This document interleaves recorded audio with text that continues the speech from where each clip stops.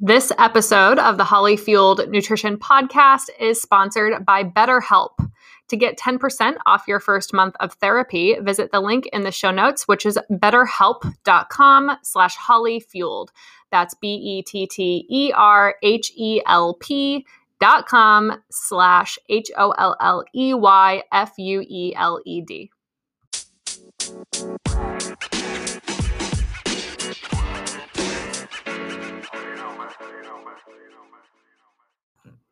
Hello, everyone, and welcome to the Holly Fueled Nutrition Podcast. I am Holly Samuel. I am your podcast host today. I am also a registered dietitian and certified personal trainer, and I am so excited for today's episode to welcome Martinus Evans to the show. He is 300 pounds and running on Instagram. You may know him as the founder of the Slow AF Run Club, and now he is an author of the Slow AF Run Club book. He is also a running coach. He's been on the cover of Runner's World, and the man has been busy promoting his new book.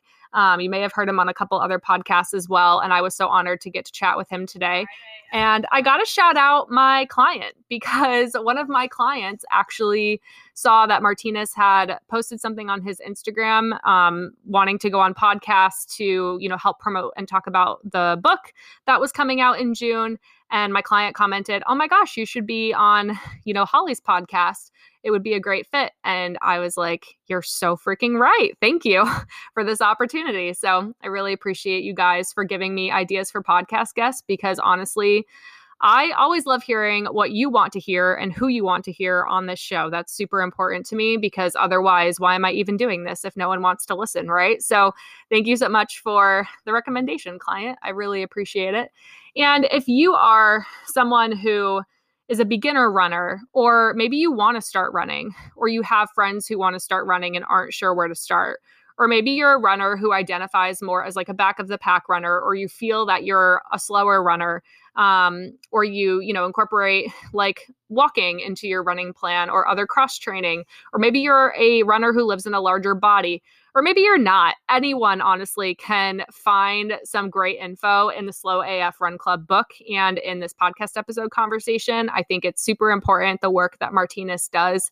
I find his story extremely inspiring. And I just am really glad he does the work that he does for the running community to give back, because it's super important work. So without further ado, I'm going to stop blabbering and let's get into today's episode with Martinus Evans. Martinus, welcome to the Holly Fueled Nutrition Podcast. How's it going? You've been busy. I feel amazing, Holly. Thank you for having me. Yeah, I have been busy. It's been a crazy past 7 days, but these are things that we prayed for. Yeah, I know. We're recording this for those listening at the time of your book release, which was this week. I got mine like 2 days ago, and I finished it. It's so good. So you've been all over the place. I've seen you, I think, on like Good Morning America, New York Times, several other podcasts. Super cool. You're getting all over the place. Yeah, it's one of those things. At this point, I don't even know where I'm even at these days. It was funny because my sister emailed or texted me and was like, "Hey, a family friend said somebody shouted you on the radio. I don't know if you heard it." I'm like, "It's in Detroit." Like, no. And they come to find out it was like one of the national syndicated radio shows. And I was like, "Oh, okay." So it's cool. been a lot. Yeah. That's awesome. So yeah, I mean, for those listening, in case they haven't heard you somewhere else yet, who is Martinus? Where are you located? Where are you from? And what do you do? Yes. Good morning, good evening, good afternoon to wherever you're at in the world. My name is Martinus Evans. I'm originally from Detroit, Michigan, born and raised. Currently reside in Brooklyn, New York. And I'm a fat runner. And I also founded this little club you may or may not know called the Slow AF Run Club. We have over 10,000 members worldwide. Actually, more than 10,000 members. We're close to like 15,000 members worldwide now. And our goal with the Slow AF Run Club is to get 1 million people to start running in the body that they have right now. We want to inspire people to start running, and I want to be able to provide resources, tools for individuals to start running. So that's what we do. I love it. I love it. I think it's so great. I've followed you for a couple of years and I absolutely love the work that you do. It's so necessary and it's going to make running more accessible for so many people. Can you give a little bit of background about just how you got into running? Because I think your story is definitely worth sharing. Absolutely. So I started running back in 2012. The reason why I started running is that I went to go see a doctor over some hip issues, and he called me fat and told me I need to lose weight or die. And that sparked a heated debate. Some would even say an argument. And I told him I was going to run a marathon, and he laughed at me and told me that was the dumbest thing he has heard in all his years of practicing medicine. So I'm gonna go buy some running shoes. I got on the treadmill and failed miserably, literally failed off the treadmill. And that was the start of my journey. However, I kept going. I was persistent and consistent in the journey. And I kept going every day just to get a little bit better. And about 18 months after me meeting that doctor, I ran my first marathon. Did you send him the picture of you on Runner's World? I wish, the thing is that I moved around so much during that time. That I don't remember his name. I don't remember his office. Like I know in about like where it may have been, but like it's been so long. I've moved to about 7 different places since then. So, and it's just one of those things where he's out of my lexicon. I don't remember his name, but I think one of the things is that I never forget what he said to me and how he made me feel. Yeah, I mean, your story and just kind of talking through that, like going into the doctor for hip pain, which after reading your book, it sounds like you were in hard bottom shoes working on your feet for several hours a day. That would totally destroy anyone. And, kind of getting told that unhelpful feedback, and then saying, well, I'm going to go run a marathon and then getting laughed at. I mean, that I think is a horrific experience. And it's definitely one that I know a lot of people, especially those in larger bodies, face in just the healthcare system. And it can be, I mean, so discouraging at least, and like heartbreaking and devastating at worst. I think it's so cool that your personality was to kind of say, screw you, I'm going to go buy running shoes. I also love that that was your first step, because that's like one of the most important steps, is to go get running shoes and then get moving. But I mean, in terms of like your running journey, when you got started, which was immediately after that doctor's appointment, like, how did it go for you? Did you feel like information for like true beginners into the sport like yourself was really accessible? Or did you feel like a little bit lost and confused and not sure like what to do? I was lost and confused. During that time, I bought a bunch of running books, which I still have. There was this guy, I think like his nickname was like the Penguin, John Bingham, I think. And like he was there, but like once I got deep into running, like he just disappeared. I don't know if he like retired or what. But there wasn't any tools out there for a larger individual like myself, right? Even clothes. I remember, and this is a story that didn't make the book was, yes, I went to go buy running shoes at like Leafy, right? But I went to a big box retailer, a big box sporting good retailer, and was like, hey, like, do you have stuff that can fit me? And I remember the guy being like, oh, like this will fit you. And I'm like, this is not going to fit me. He's like, oh, go try it on.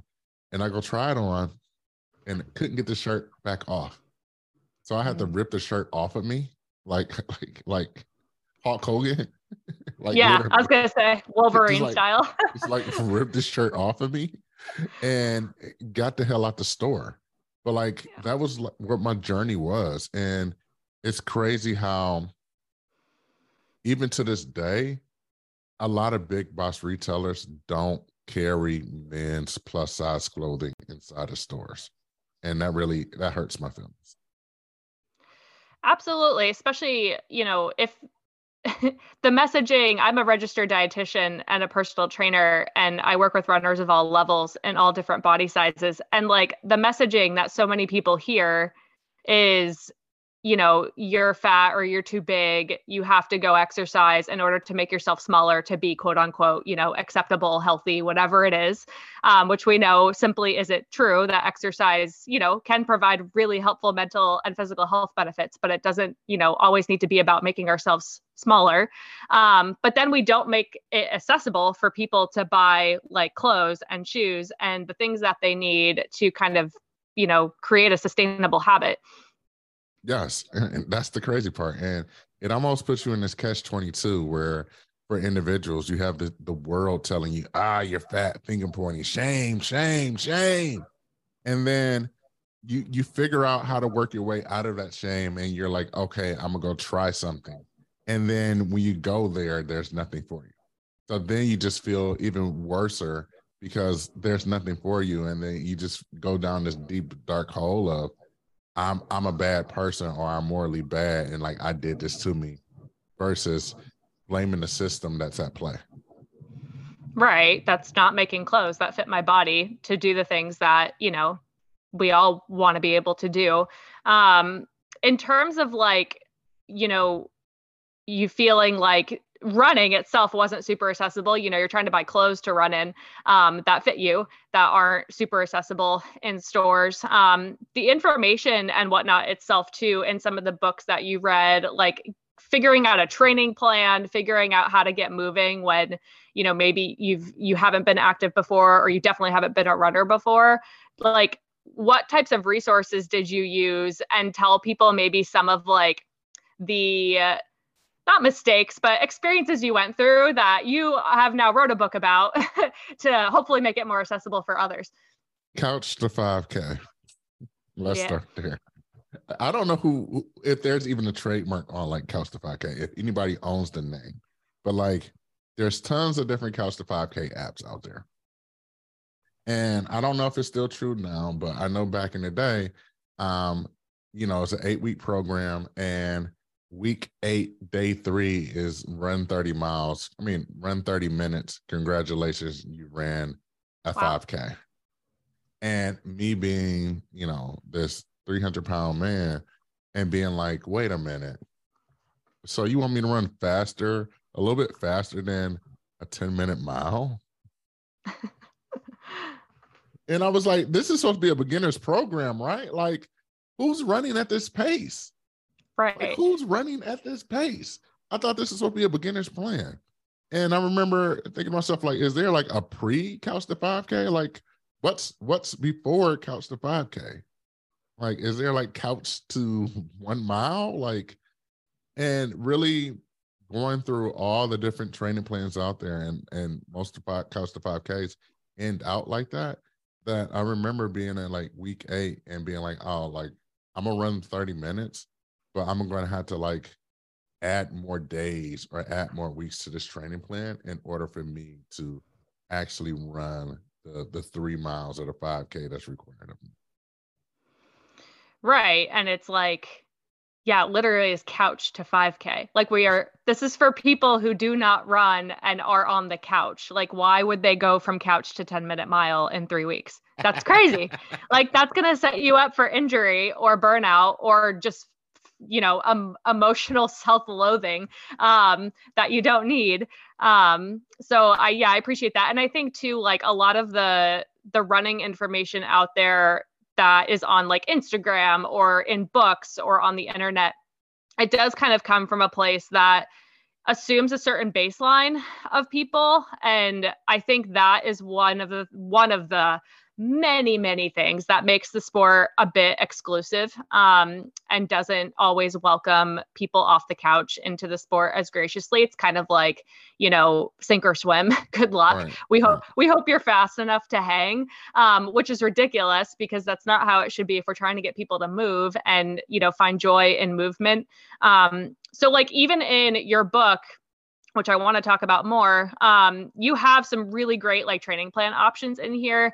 And you have, a lot of like kind of run walk intervals broken down. And a lot of what you do is based off of just time on your feet and not pace. Yeah. So tell me a little bit about, just as a coach yourself, like how you help train people who are trying to get into the sport from a true couch to 5K standpoint, and they're not, breaking out 10-minute miles. Absolutely. I think you said it best. My philosophy is definitely time on feet. Even when I talk to people and they always ask me, hey, Martinus, should I train for speed first or distance first? My answer is always distance. My answer is always time on feet. Like, you can get faster, your body can get more efficient by running, but there's no need to practice speed when you can't even run the distance. Like, you're setting yourself up for failure. So I think that's the way that I think about coaching. I also think about coaching from the no nonsense approach, right? I think that when you think about diet culture in general, there's like this veil that's like put over it of like, you won't know the true secret until you pay this, or you won't know the true secret until you buy this pill or mixture or powder or things of that sort. And my thing was that it's no nonsense. Like, people been doing stuff and living their tons of lives like without any of these pills and supplements.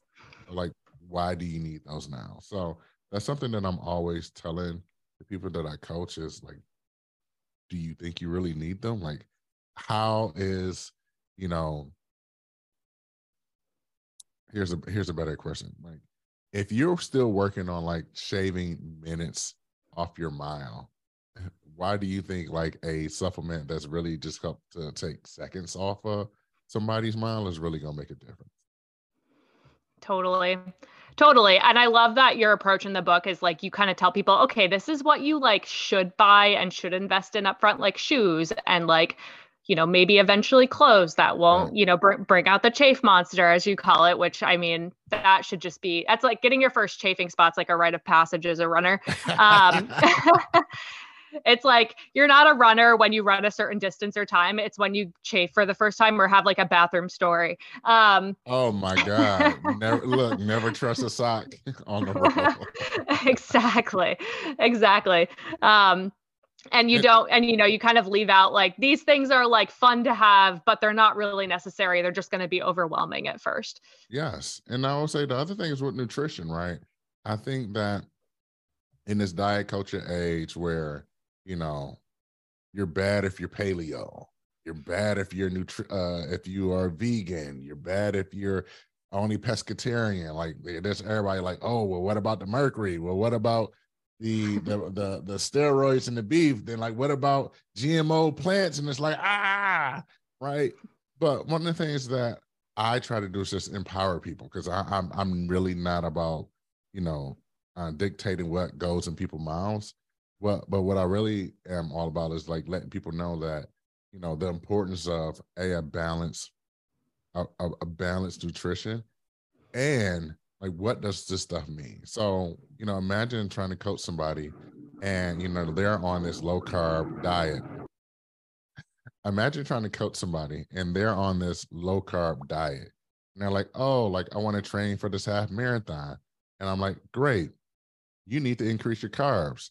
And they're like, but carbs are bad. I'm on this low carb diet. And really having to explain to them, like, well, ma'am or sir, you need carbs. And here's why. And it's like, but carbs going to make you fat. And it's like, no, carbs don't make you fat. Carbs hold on to water. Like, do you really know what a carb does in your body?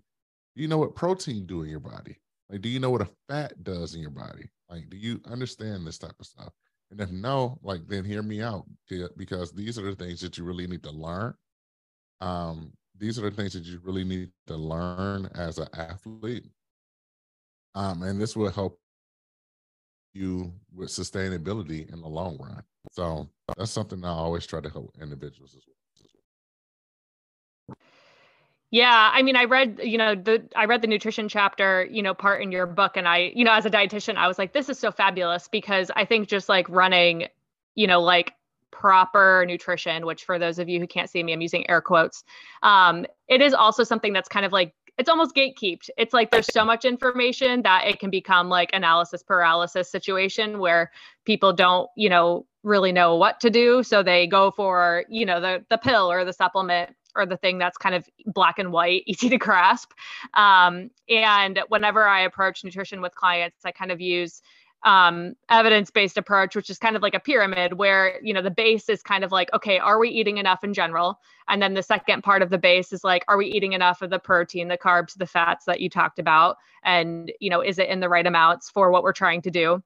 And then we can talk about, micronutrients and vitamins and minerals. Are we getting enough of those? Then we can talk about timing, like, eating before, during, after your workouts. Then we can talk about like your hormone status, fancy stuff, ergogenic aids, caffeine, that kind of stuff to help you with your performance. But it's like, if we start all the way up there and we're missing the base of the pyramid, like you're probably just going to be out a lot of money and not actually seeing the results that you want to. Exactly. Yeah. Yeah. The nutrition chapter was fabulous. I mean, for people who are trying to get into running and just want to understand, like, what are these foods doing for me and what should I focus on? It was spot on. I mean, one of the things, just to quote your book, on page 58 that you said was, before we talk about a nutrition strategy, let's talk about the nutrition basics. When it comes to running, food is fuel. It's not about good food versus bad food. It's not about clean food. It's not about weight loss or your appearance. It's about what food can do to optimize your performance and your mental state. The right nutrition for you is flexible and is based on what you can access geographically and financially. So important. It's not about some Instagram influencer trying to hawk. It's like such a perfect introduction into just how I approach nutrition as a sports dietitian. And I think it's just such an integral part of your book. Obviously, I'm biased, but I love it.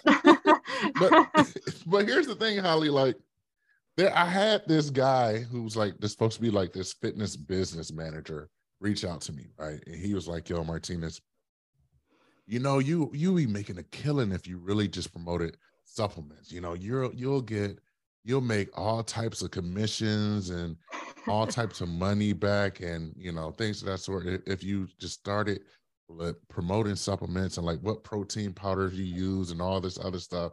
And I looked at him and was like, well, I don't use that stuff though, like, and I'm not going to promote anything I don't use. And that stuff is expensive, and most of the time, like, there's no quality control. And he was like, oh, but you can be a millionaire if you just did this. And I'm like, no, I'm good, because my morals and what I stand for is way more than like some dollars. So, as much as people are like, hey guys, the social media people that's like, hey guys, before I work out, I'm going to go take my powder. And it's like, you should be taking this powder too. And it's like, but you don't need to.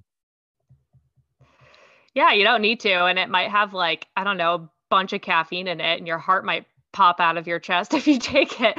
I know some of the stuff out there is so crazy. Actually, too, while we're on the topic of nutrition, what I hear a lot, and what you kind of talked about a lot in your book as well, and just based off your own experiences, a lot of runners feel like, they don't look, air quotes again, don't look like a runner. Maybe they have a body size that formerly was not on the cover of Runner's World and was not represented. And they're constantly bombarded, by these messages that they need to shrink themselves to be a runner, or, they just don't belong. And a lot of the times, like, the overlap I see with that, is I need to like micromanage my nutrition, and that's going to like fix me. When you kind of have navigated these messages on your own and with the clients that you work with and people you're speaking to in your audience with the Slow AF Run Club, like, what's your main message to them while they're constantly being bombarded with these unhelpful messages? My main message to them is that, hey, this diet industry is, I forgot, it was like 4.7 trillion dollars. So one of the things I really want y'all to really think about is who is really benefiting from this messaging, and like, why do they want you to buy this stuff so badly? And that's the main thing, right? And I think the other thing is letting them constantly know that, being very forthright with my journey as well, to say, like, my body has changed throughout these 10 years, multiple different ways. But when it was all said and done, what I really enjoyed was being able to just move my body and move it freely. And like, that's what I really want to do. You know, the definition of running can be a few different ways, but like one of the ways that definition is to move freely, like running water. Like running water moves freely. So that's how I really think about running. It's like we're just trying to move freely in this world. I am so excited to welcome BetterHelp as a new sponsor for this podcast. Thank you, BetterHelp, for sponsoring this episode of the podcast. BetterHelp is the world's largest therapy service, and it's 100% online. With BetterHelp, you can tap into a network of over 30,000 licensed and experienced therapists who can help you with a wide range of issues. To get started, all you have to do is just answer a few questions about your needs and preferences in therapy. That way, BetterHelp can match you with the right therapist from their network. Then you can talk to your therapist however you feel comfortable, whether it's a chat, text, phone, or even a video call. You can message your therapist at any time and schedule live sessions whenever it's convenient for you. If your therapist isn't the right fit for some reason, you can switch to a new therapist at no additional charge. With BetterHelp, you can get the same professionalism and quality you expect from in-office therapy, but with a therapist who is custom picked for you, more scheduling flexibility, and at a more affordable price. And you can do it pretty quickly. To get 10% off your first month at betterhelp.com/hollyfueled, visit the link in the show notes. And again, that is BetterHelp, BetterHelp.com/HOLLEYFUELED.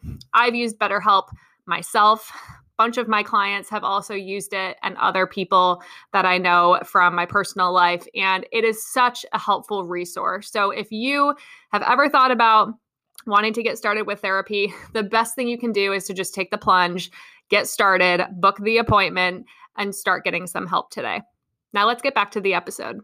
I love that. I think that's super important. And just again, kind of reflecting back to why are we doing this in the first place? Can it come out of a place of, self-love, self-care, just wanting to find joy, maybe wanting to prove a doctor wrong in your case at first. And then, understanding that nutrition can be something to support your goals and not to try and kind of shrink them. Yeah, thank you for that. And kind of too, on the topic of Slow AF Run Club, I wanted to ask you too, like why the title Slow AF Run Club? I was reading the book on the couch last night, and I'm at my family's house, and my mom was like, "Oh, what book are you reading?" And I was like, "Oh," I was kind of excited. My mom's in her 60s. I was like, "Oh, it's called Slow AF Run Club. I'm interviewing the author tomorrow on my podcast. I'm super excited to meet him." And she was like, "Oh, what's it about?" And I was like, "Oh, well, it's about, it's like it's like a book to help runners kind of find their grounding in the sport who are true beginners, because a lot of other books are kind of a more elitist level, or they're written by like pro athletes, and the information's not very accessible." And she was like, "What does AF mean?" And I was like, I was waiting for this. And I was like, "It means slow as fuck." And she burst out laughing. And she was like, "I love that. That's amazing." And then I told her, I was like, the author's Instagram handle is 300 pounds and running. And, I told her a little bit about your kind of running origin story from the book. And she was like, "I don't know him, but tell him when you talk to him tomorrow that he is my hero and that doctors give terrible life coaching advice." So why Slow AF Run Club, especially for the person who's listening who maybe like would benefit a lot from this book, but would be offended by being called a slow runner? What is your messaging? So the reason why this book is the way it is, everything I do in my life is pretty much a middle finger to somebody who has done me wrong. So as I was running a race, I was running New York City Marathon, and a heckler heckled me. So get off the bridge. I got my headphones in. Like somebody's like loud, like doing gestures to me. And I take off my headphones. I'm like, what's going on? And he's like, "You're slow as fuck, buddy. Go home." And I was like, "What?" He's like, "You're slow as fuck. Go home." And I had an argument with this guy. I'm like, you telling me I'm slow and I need to go home, and you're the one that's drunk on the side of the course drinking, and I'm running the race. And I was like, no, you go home. And, I finished the race. And one of the things I thought about was like, you know what? This is not the first time somebody has told me that I'm slow or like lose weight, get faster, all this other stuff. I'm just going to start wearing slow AF across my chest. And that's what I did. Every race that I ran from that point on, I started wearing slow AF. People thought it was hilarious. So much so that people asked me like, hey, am I selling these shirts? And the entrepreneur in me was like, well, I do now. So as I released these shirts, I sold 500 shirts in my first weekend. And that was amazing, right? And as we grown, I grew to like this club that we actually created, in this app. And one of the things that as we start to evolve in this community, one of the things that I'm really just thinking about is that like AF can be it's subjective, because I know like it's the PG-13 rating or like PG-13 way of saying it, but like it's internet talk, right? Like internet talk can change throughout life, right? So like while AF on the internet means slow as fuck or like as fuck, like I personally think that AF can mean whatever you want it to mean, right? It can mean slow and fabulous. It can mean slow and fat run club, right? I think it can mean any of those things. But I really think that a lot of people take the literal sense to it of like slow as fuck. And I'm completely okay with that as well. I love it. That's such a great story. So it was the heckler who gave you the idea, and also so you could give the middle finger to him as you finished the race. Yeah. Amazing. That's great. I think too, like, when someone kind of can identify themselves as a slow runner or back of the packer or whatever they want, you want to call it.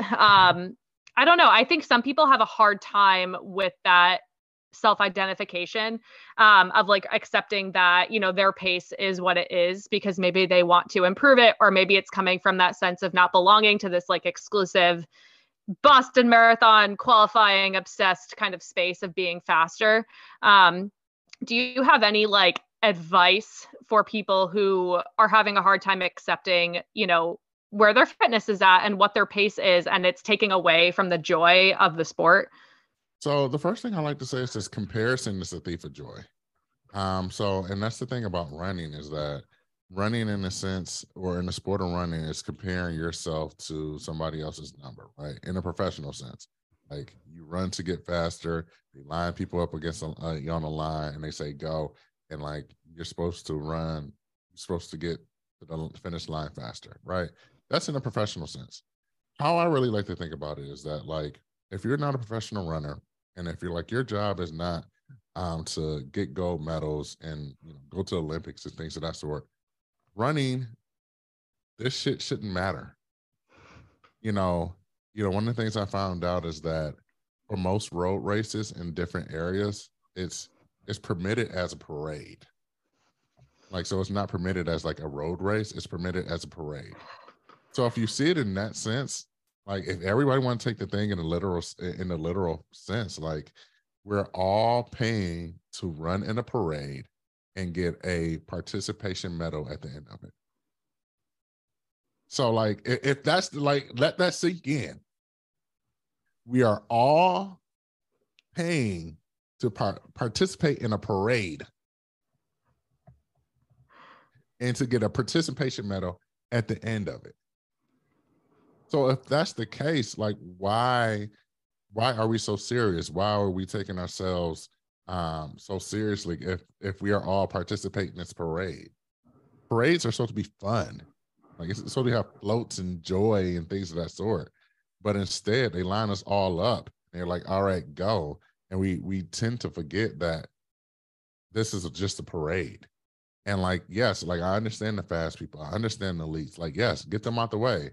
Congratulations, you ran. You got to the end of the parade first. But for everybody else, like you're not training for prize money. You're not getting prize money. You're not getting elite elite sponsorships. So if that's the case, like you're just doing it for this parade medal. And if that's the case, like shouldn't you just have fun while participating in this parade? That's pretty much what it is. When the Thanksgiving parade happens here every year in New York City, You don't see them being like, oh, I need to get done with this parade and I need to be the first finisher in this parade. Is no. We run these streets and they participate in this parade, but everybody can see and for everybody to have joy and fun. And I think that's how we all really need to think about this. I love that fact that it's permitted as a parade. I think that's a good perspective though, because it's true. Like I think a lot of runners who get into the sport, it's not a bad thing, but they take themselves seriously. Like they have goals, they want to pursue them, and they're paying to sign up for a race. So they want to, have a good experience. And I know for a lot of people that can be tied in with pace. So I love that perspective of like, you're not being paid to do this. In fact, you are paying to do this. You are paying for this. And it's a parade. So you should just have fun. I want to talk about kind of some of the problems with races and their lack of inclusivity. But for those people who are like, I know I have clients who it is their worst fear. It is their nightmare that keeps them awake at night to come in DFL, as you talk about in your book, and dead fucking last. As someone, like you said, who's had these experiences, who works with runners who also have these experiences, can we like bring that down to earth a little bit? Like, what is the worst thing that happens if you come in last? And what else do you have to say about those experiences, just to kind of put it into context for people? The worst thing that happens when you come last in the parade is you have a police follow you. You have a police escort in most cases. In other cases, like you're just at the finish by yourself, right? And you get to the end of the parade and people are packing up. But guess what? The world don't end. Life still goes on. And in most cases, you'll still get your medal, right? And if that's the worst thing that happens, you just finish this parade a little slower than everybody else. But that's okay because you finished the parade. Mm-hmm. And like you said, you're out there doing it, unlike the heckler on the side of the street. Right. Yeah. In terms of races themselves, I know a lot of races, try to put, it's hit or miss if you go on like race websites with how much of a budget they have sometimes, but some of them try to put information on the website about things like, the time cutoff, like how long the streets are going to be open for, field size, aid stations, and all of that stuff on the race. In terms of ways races could be a bit more welcoming for all types of paces, make runners who are, in like the 6 hour plus group, especially if it's like a marathon, feel like they're going to be able to have a good time out there on the course like everyone else. There's a lot of problems with races right now, running out of medals, running out of water, running out of fuel, packing up. Like you said, I was at one recently where he said, oh, last cross guard was next to me. And he was like, oh, last runner just came through. And I was with people who had GPS on their runner saying, no, ours is still out there. So last runner has not come through and we can confirm he's on the course, and cross guard left. And then, runner came through and we acted as the cross guard and, told him where to go because the signs were taken down. Those types of things happen. So, can you talk a little bit about that experience and also just what races can do to not, have that happen to people? Because it makes them feel so, makes you feel so crappy when that happens. I really think, and then here's the thing, right? Running road races or running parades, as I'm gonna start calling them from now on, running parades. Of course, they have to have course limits. I get that. Like, I understand you can't have a parade open the whole day. But I think that, parade directors or race directors should get creative on how to help support the people who want to participate in this race, but may not be able to finish the cutoff. So I think about it like this. Like, what time are you setting up these barricades? What time does the actual elite start off, right? Is there an opportunity for you as a race director to let people self-select and start running before the race officially starts? Like, I think that's like a very simple thing, and let them know like, hey, You may not have volunteers from the start, but like carry your own water. And as the race officially is open, like you'll be supported throughout the rest of the race. I would rather be less supported at the beginning of the race than not supported at all at the end of the race, especially when I've been out there for 5-6 hours. So I think like that is a completely easy fix they could possibly do. I think another thing is that, they always talk about like municipalities and volunteers and things of that sort. And, I understand like that is a challenge, right? But, my question is, can you have volunteers and shifts so they're not out there 6 hours in the sun, right? Um, how much is it more to really add an extra hour of police duty, right? You already got them for 6 hours or 7 hours. Like, how much is it more for additional hour? So I think about those things, right? Because if it's that much more, like, couldn't you just add it in the averages of all of the race participants you're already getting? So, like, if a race has, you know, 15 to 20,000 members or like people participating, like, and the race is this much dollars, and if you did the math and it's only additional 10 more dollars per person to make sure that we have police or guards or whatever out there for additional hour, I think it just makes more sense to help that have that cost and adjust it amongst all of the people. So like those are a few things just the top of my head that I think races can do, and they should do. I think the last thing is that, what would it look like to, um, they have like these race cups and things of that sort, but what would it look like to leave like those little mini bottles of water at the little race station once people leave? Like how much trouble would that be just to leave cases of water there if you can't have volunteers there to like participate in the race for the people who are in the back of the pack? Absolutely. I've always thought that too. Like, we can keep the table there and just have someone come get it the next day or Somebody later come on. get it later, right? Like, what would it look like just to have a water bubble, like one of those like office water cooler bubblers there? Like, buy a couple of those and just leave the 5 gallon jug there and just like let people get water, or like a Gatorade, one of those big Gatorade tanks. Like, what would it look like just to leave 2 or 3 of those out there on the table and like come go get those later on? Or like, I participated in races where like the sag wagon didn't have water or anything. Like, what would it look like to like have supplies in that and let people know of like, hey, we finna close up. There won't be any more water, but guess what? Here's 2 bottles of water to like get you on your way. Something, right? But I feel like for some of these race directors, and it's not all of them, right? But I think some of these race directors like pride themselves of like being old school. They pride themselves of like providing old school running in the sense of like, oh, this race is not inclusive. Race is actually exclusive. And this is what we want to do. Yeah, I know like the messaging that sends too, whether it's intentional or unintentional, is like, well, get faster, right? Right. Lose weight, get faster. Yeah, and I know like I've even heard other runners say that in the community, and I'm like, I don't think that's the right message we need to be sending. I think we want people, one, to pay money, to spend money and come to your race. Like, do you not want money? And like their money is still good.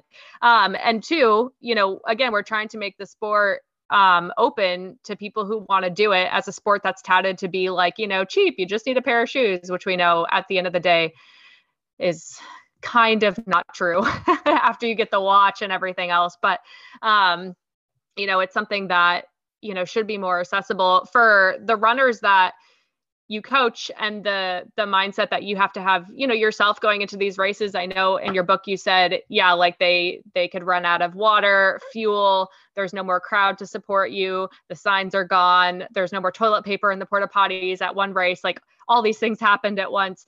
How do you kind of like tell people to prepare for that being the case? Because I think it's really, for me as a coach, and I'm talking to my runners, and I really don't have that experience, just with where I tend to be in the pack. I know it happens because I know it happens to my clients. so I can speak from, information, but not personal experience. Like, what do you tell people to do to mentally prepare for that and physically prepare for that? Because that can be, I think it's harder when you're surprised by it. Yeah. And I think that's the beautiful part of like the stuff that I wrote in the book is that in the book, I tell them to be prepared for this. Look, I'm going to tell you something, and that's why I tell them, I'm going to tell you something I wish somebody would have told me. You need to be prepared for all of this stuff. This stuff is going to happen. I've had it happen to me all the time, and it had to happen to me at most races that I ran. And with that being said, now that you know this happens, can't be mad because it's happening. So with that being said, like, what are you going to do? So for me, one of the things that I do, and I mentioned in the book, is that most races that I run with like one of those hydration backpacks. And sometimes I won't even run a particular race unless I can run a half marathon or full marathon with that hydration backpack. And in that hydration backpack, I have wet wipes. I have 3 liters of water, depending on how hot the race is. I have my own race snacks, things of that sort. And it's one of the things where, I take pride in like self-supporting myself and understanding like, yeah, I'm a part of this parade. This parade ain't gonna support me, but I still want to be a part of it. I still want to participate. And since they're not gonna support me, I need to support myself, right? It's that thing of like, it's that notion of you got to save yourself. Like you can't. I forgot who this was. I was just reading this book about, the oppressor. It's not the oppressor's job to save the oppressed. Like it's up to the oppressed to liberate themselves. And I think that's the same model that I take for myself, right? Like until these races change, it's up to myself to make sure that I'm doing the things I need to do in order to continue to run these races and have fun while I'm doing it. Yeah, and it's unfortunate that it's that way. Yeah, it Races sucks. like it sucks. And I think the mindset of like, yeah, let me make sure I have enough fuel. Let me make sure I have enough water. Let me make sure that like when it's already hard at the end of a race, no matter how much support you have, you have the things you need to continue having a positive mindset. But I think it's important to tell because it is tough. Like when, you've got someone training for a race that they've put so much work into, and then you kind of have to have the conversation of, okay, now like this race, unfortunately, does not care about you. They took your money, but they don't care about you.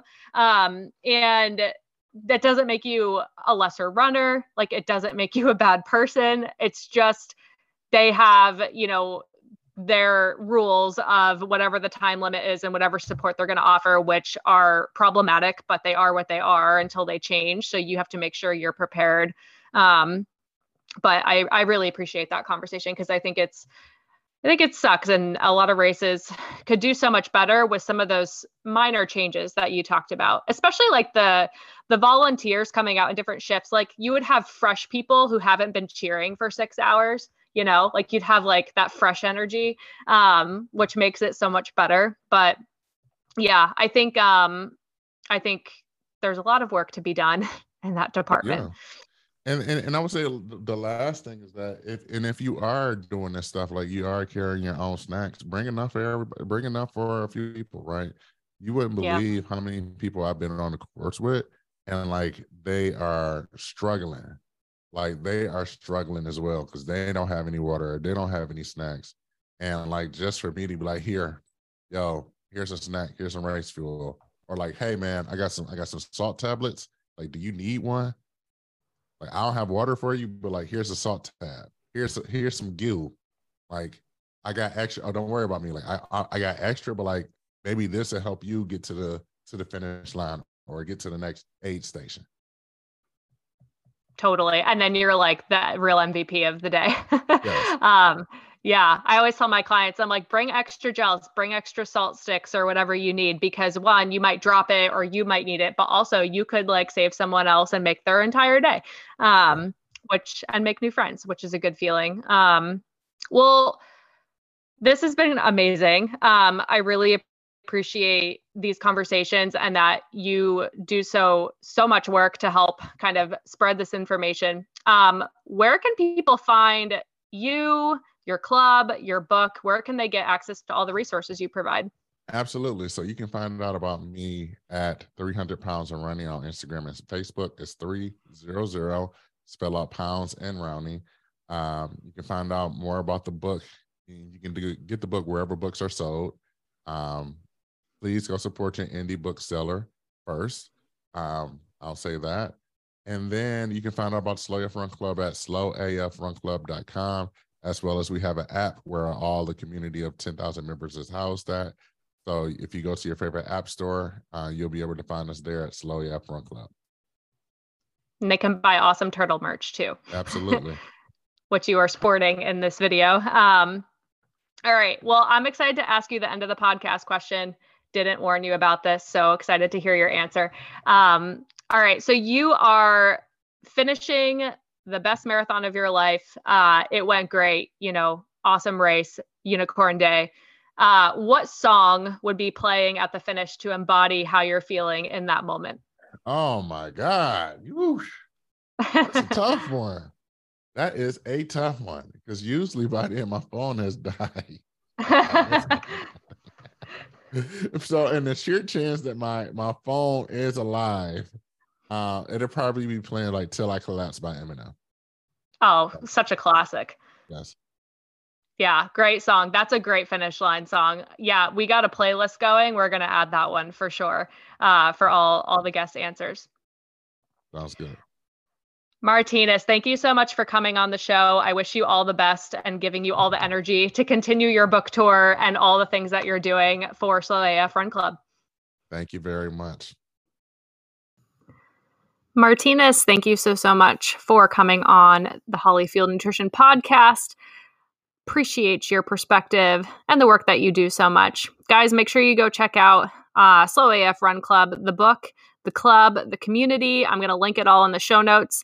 And if you need an all-inclusive nutrition resource to help support your running goals, whatever they may be, whether you are a 2-hour, 3-hour, 5-hour, 8-hour, 10-hour marathoner, make sure you check out the Runner Roadmap course. Again, you can use podcast 10 at checkout for 10% off, and that will be linked in the show notes as well.